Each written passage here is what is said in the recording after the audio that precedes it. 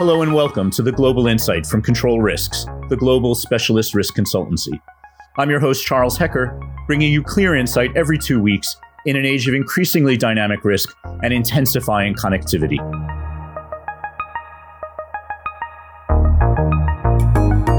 This week, we're talking about Belarus. As I'm sure many of you already know, Belarus is a country that borders both Russia and the European Union, and for the past 26 years has been run by President Alexander Lukashenko. Belarus held elections on August 9th in a race that, in every time before, Lukashenko won in a landslide. Perhaps you sense a theme. This year looked like it was meant to be different. Lukashenko was facing competition from Svetlana Tikhanovskaya, an almost accidental candidate who was able, with the help of a team of powerful and creative women, to muster tens of thousands of supporters to rallies in the streets in the run-up to the elections.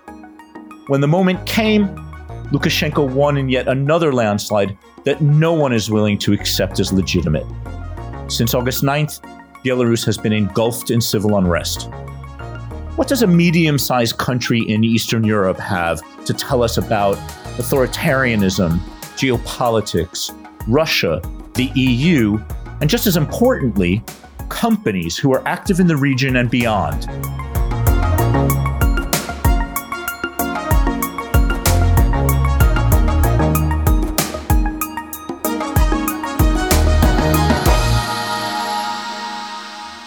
Here to tell us are a panel of experts who I have the great pleasure of calling colleagues. Joining from London is Emir Okesi, a senior analyst in our Global Risk Analysis division. Hi, Emir. Hi, Chuck. Joining from Moscow is Nabi Abdullayev, a partner in the firm and the head of our Moscow office. Hey, Nabi. Hi, Chuck. And with Nabi in Moscow is Bota Ilyas, an analyst in our Global Risk Analysis unit. Good morning, Bota. Good morning, Chuck. Let's jump in and tell us a little bit about what the atmosphere was like on August 9th. I'm sure all three of you were absolutely riveted by what was happening in Minsk and beyond. Tell us what went down on the 9th of August. Sure. So I think we probably need to go a little bit further back beyond August 9th to understand why it was such a significant and unusual day for Belarus. And without wanting to go into too many details about the campaign, this was really a very unique election for Belarus. And that was, I think we can say, primarily because of the impact that the government's handling of the COVID virus had on public trust and public attitudes towards the long-standing President Alexander Lukashenko. And as a result of what was, from his point of view, effectively a dismissal of the virus altogether and a lack of any kind of containment measures or suppression policy, a civil society movement had evolved and developed around a number of opposition candidates that really took on proportions that we hadn't seen in Belarus in several decades. So in the months leading up to August 9th, there were coordinated and large-scale campaigns to try and get a couple of opposition candidates registered to stand. None were able to. After that, we saw the emergence of three prominent females, two the wives of candidates who were unable to stand and one a campaign manager, who took it upon themselves to lead this growing anti-government movement with a very simple campaign that simply said, we call for the release of political prisoners and we call for a rerun of any election in which all candidates can stand. And that had generated really a hitherto unseen sense of civil society and activism, and expectations as a result on August 9th were very high that the leader of that movement, Svetlana Tikhanovskaya, should and would post a very strong result, if not a win.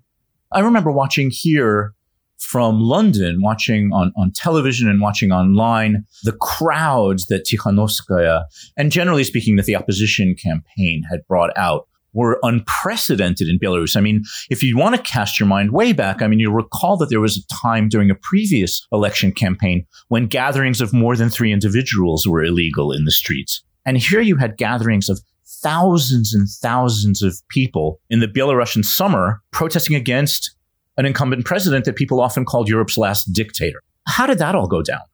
The protests actually were not so much in support of Tikhanovskaya because, she is not a politician. She is the wife of a jailed blogger who was put into the race on the last moment in order to be a so-called technical candidate, someone whom Lukashenko would easily beat. But the thing is, there is enormous fatigue of Lukashenko, and particularly, as Ima said, of his last month's denial of the COVID threats with the effects on the public health and on the local economy.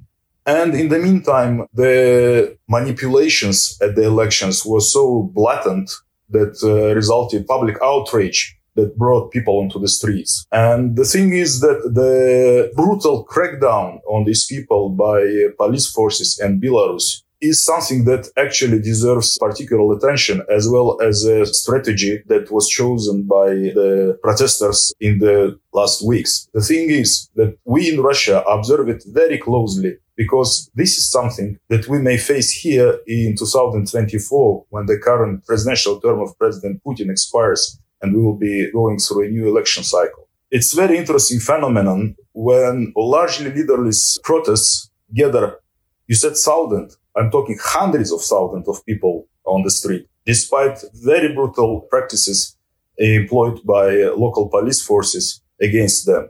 Some observers call it the strategy of water. So the protest is very fluid, it's leaderless, it's everywhere, it's pouring onto the street, and whenever there is a pressure from police or from other government, they kind of leave this place and gather in a different location.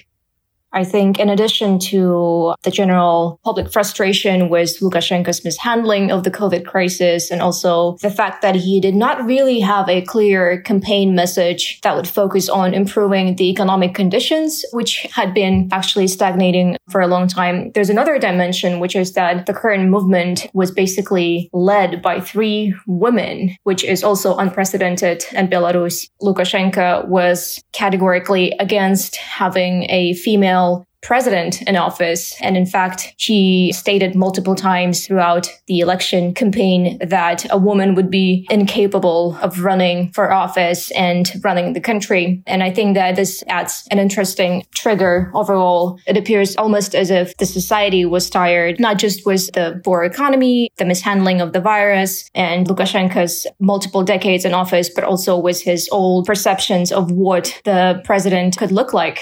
So what happens is we get hundreds of thousands of people, as Nabi accurately pointed out, on the streets in regular protest in spite of enormous and graphic police brutality. And what we start to hear are comparisons between what's happening in Belarus and what happened on the Maidan in Ukraine. And then you hear about what should the EU do? What should Russia be doing or not be doing? Should the United States be doing something? Will there be an annexation? And I think by and large, we understand that this is a fairly inappropriate comparison, that the events are different, the context is different, and the whole konjunktura, as you might say in Russian, is different. But nevertheless, Belarus is sandwiched between 2 considerable military, economic, and political power blocks. Emer, you're sitting in London. How does it look from here? Well, indeed, Belarus has, and Lukashenko in particular, has quite ably, to be honest, over the last couple of decades, played off his relations with Russia and his relations with EU against each other. And as a result, has been able to leverage advantages and favors from each, depending on how relations with the other are going. That strategy has run out to a degree. The EU has, I think, counter to some expectations, been able to relatively quickly get a consensus that it will impose some sanctions in the form of asset freezes and travel bans against senior Belarusian officials who were either involved in the problematic election, involved in the post-election crackdown, or involved in the kind of administration of the state generally. Those have been more or less confirmed, and we're expecting them to be rolled out in the next couple of weeks. In some respects, it represents a sort of a diplomatic achievement, given that there were initially a number of concerns that certain members of the EU, in particular Hungary is cited, would be reluctant to impose any kind of sanctions whatsoever. There's little indication that there's any intention to go further than that, and there's been no discussion whatsoever of financial sanctions targeting companies, targeting trade, or targeting broader business relations with Belarus. The US has actually been more reticent and more silent than the EU. In the past, where the US would have a more aggressive sanctions policy on Belarus, and did indeed have a number of large state-owned entities sanctioned, that looks very unlikely. And at best, we're expecting the US to follow those sanctioned individuals once the EU imposes them. Emer, you've mentioned the S word, sanctions, and potential implications for business. And we want to elaborate on that theme more. But before we do that, I do want to go back to Moscow and back to Bota and Nabi, because everybody wants to know what Putin is going to do about this. And I'm wondering what you're hearing, what your own analysis shows and what your views are on the next move from Moscow in relation to what's happening in Belarus. As Ima said, Lukashenko had multi-vector politics before. So he tried to play with the EU, with the United States, with China, with Russia. And the thing is that after what happened, his only remaining vector is Russia. If it happens so that he fails to deal effectively with the protests, and it looks like so because they do not vanish, and also the legitimacy of his rule is seriously contested internally. And after all these brutal beatings of thousands of people, after all the reports about all these brutalities, it will be really difficult for him to be seen and to exercise his power as of a legitimate ruler. I think that we will see, as a kind of most probable scenario, the gradual absorption of Belarus by Russia. It may not be Belarus becomes part of the Russian Federation. It may have different forms. It can be union state. Belarus may stay as if as a sovereign power. But today, for example, Belarus foreign policy is done by the Kremlin. Lukashenko does not pick phone when Macron or Merkel call him. And when they want to discuss Belarus, they call Putin. And this process will only accelerate. And the main variable here is time when it happens. So when Kremlin will start appointing governors in Belarus, even if Belarus would be some kind of a separate entity, and when the Kremlin will be appointing KGB chiefs in Belarus region. So as I said, the variable is time, and this variable depends upon the protest activity in Belarus. It looks like Lukashenko is left in the office in order to wear down protests. Russia does not want to be involved with the violence that is going on there. So Russia does not want to inherit this problem. If Lukashenko deals with the protests, then we may see Russia's very slow and gradual absorption of Belarus sovereignty.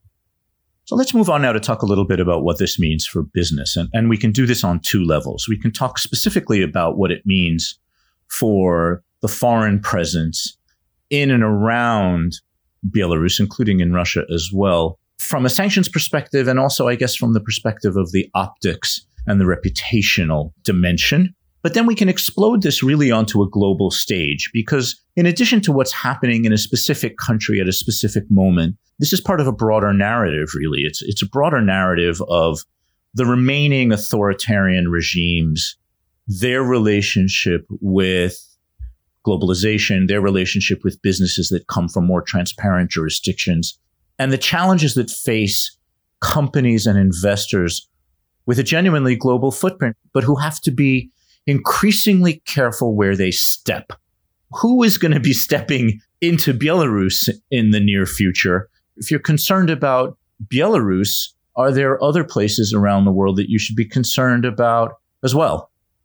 So I think there are, I would say, three dimensions to the sort of immediate or short-term impact on the business environment. And the first is the security environment. As we've alluded to, in the first 4 days or so following the election, we saw a level of unprecedented violence against not just protesters, but passers-by, any individuals out on the street effectively at night, that really took people by surprise. And there was no attempt to leave foreigners or people not directly involved in the anti-government movement out of this. And that's probably been the area in which we have seen the most immediate concern from our clients, because despite all its difficulties as an investment environment, Belarus traditionally was very predictable and stable from a security point of view, and the personal security of personnel was relatively secure. Second, of course, is the sanctions environment, which we can probably answer in a question on its own. As I alluded to, we don't currently see indications of trade sanctions or sanctions that would affect investments in state-owned companies, but this could certainly change as the situation evolves. And third,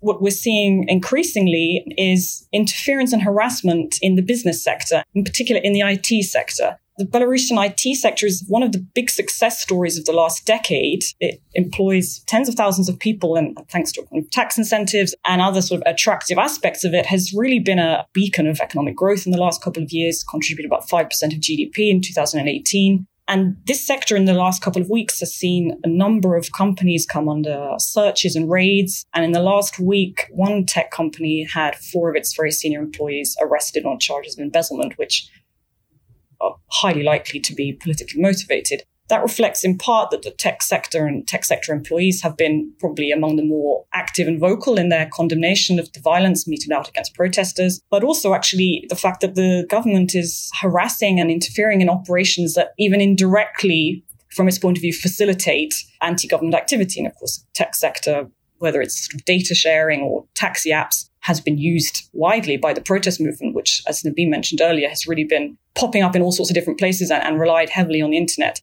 This really poses a significant threat, I think, to one of the few areas of significant growth in the economy. And we've heard a number of these large tech companies in the last couple of weeks say that they will have to move their investment elsewhere, normally to other Eastern European countries, if the situation doesn't improve. Bota, are you hearing anything from clients that thoughts about doing business in Russia are on hold or being reconsidered in anticipation of what may or may not happen as this crisis in Belarus unfolds? This is a pretty tricky question. The clients who were perhaps considering investing in a certain project in Russia are currently putting their plans on hold just to play it safe and to better see how the crisis is going to play out in the long term. I believe that the prospect of any new sanctions related to Belarus is something that is definitely on the minds of the clients a lot. And for that reason, it is likely to put many of their plans on hold. There's another interesting, broader lesson for companies that operate in similarly autocratic environments, which are often believed to offer a pretty good degree of stability. The lesson here is that companies should not really be dismissing the possibility of an external shock that can trigger unprecedented political instability. And in this case, we are, of course, talking about the COVID-19 pandemic, which I don't think any of us could have foreseen, and the role that the pandemic has played in this seemingly stable environment. Nabi, let's go to you for the final word. Some of the interpretations of what's happening in Belarus have included quite a bit of sweep. And you hear people talking about the last gasp of dictatorship in Europe and, the final act of the collapse of the Soviet Union and all kinds of grand words and phrases being thrown about. Tell us how you put this in context globally and what maybe companies and our clients should be thinking about to help place this in context as well.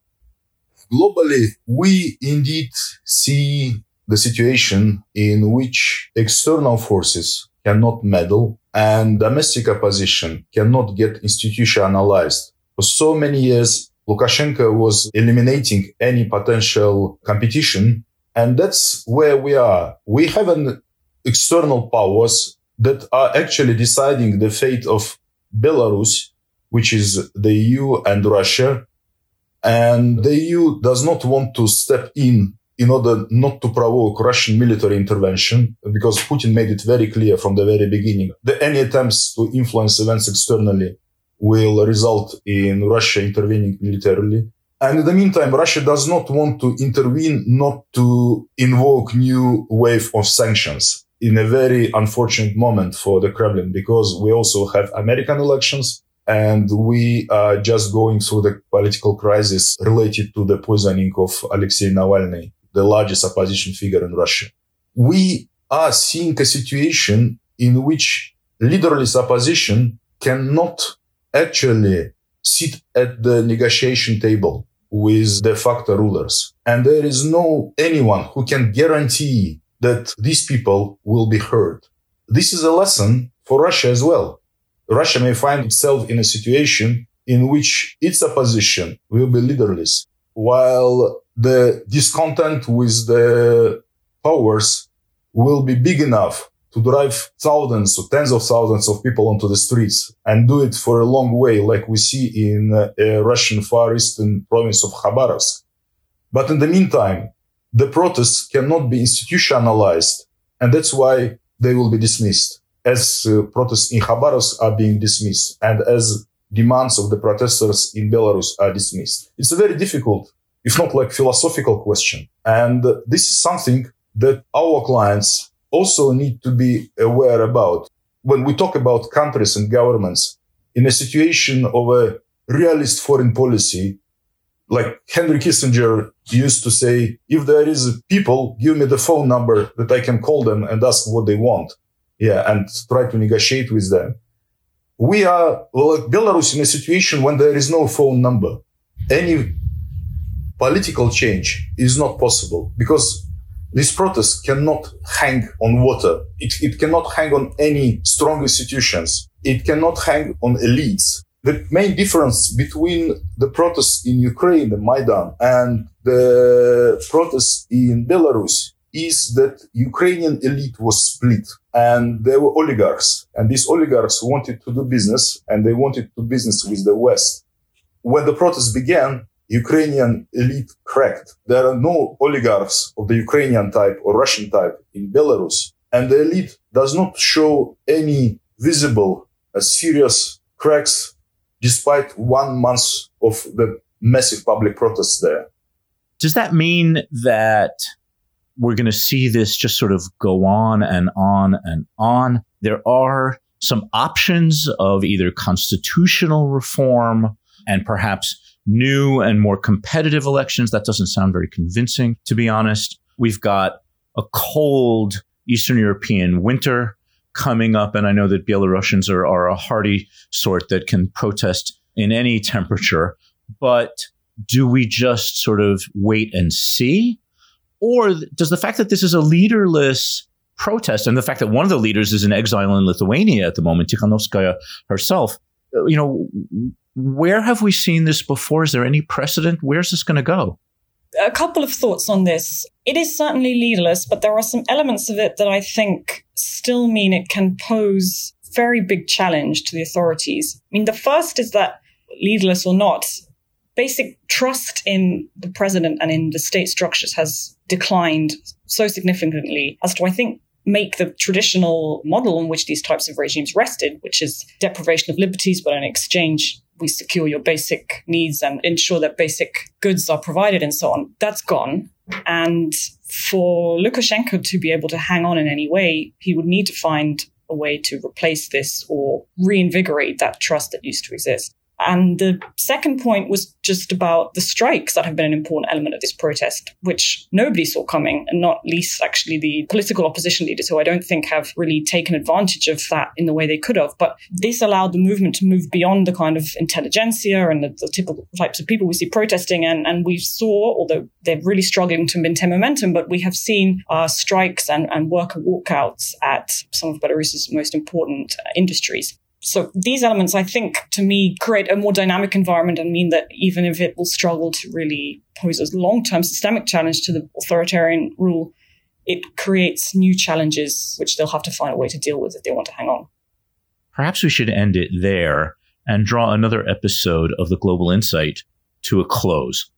Let me just say a very big thank you to my colleagues who have dialed in and been very generous with their time for the podcast. Bota in Moscow, thank you very, very much for joining the conversation. Pleasure. Thank you. Emir here in London, keep in touch. Thanks a lot, Chuck.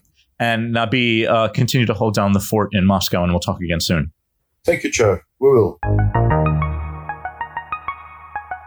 Stay updated with new episodes of the Global Insight every other week by subscribing wherever you listen to your podcast.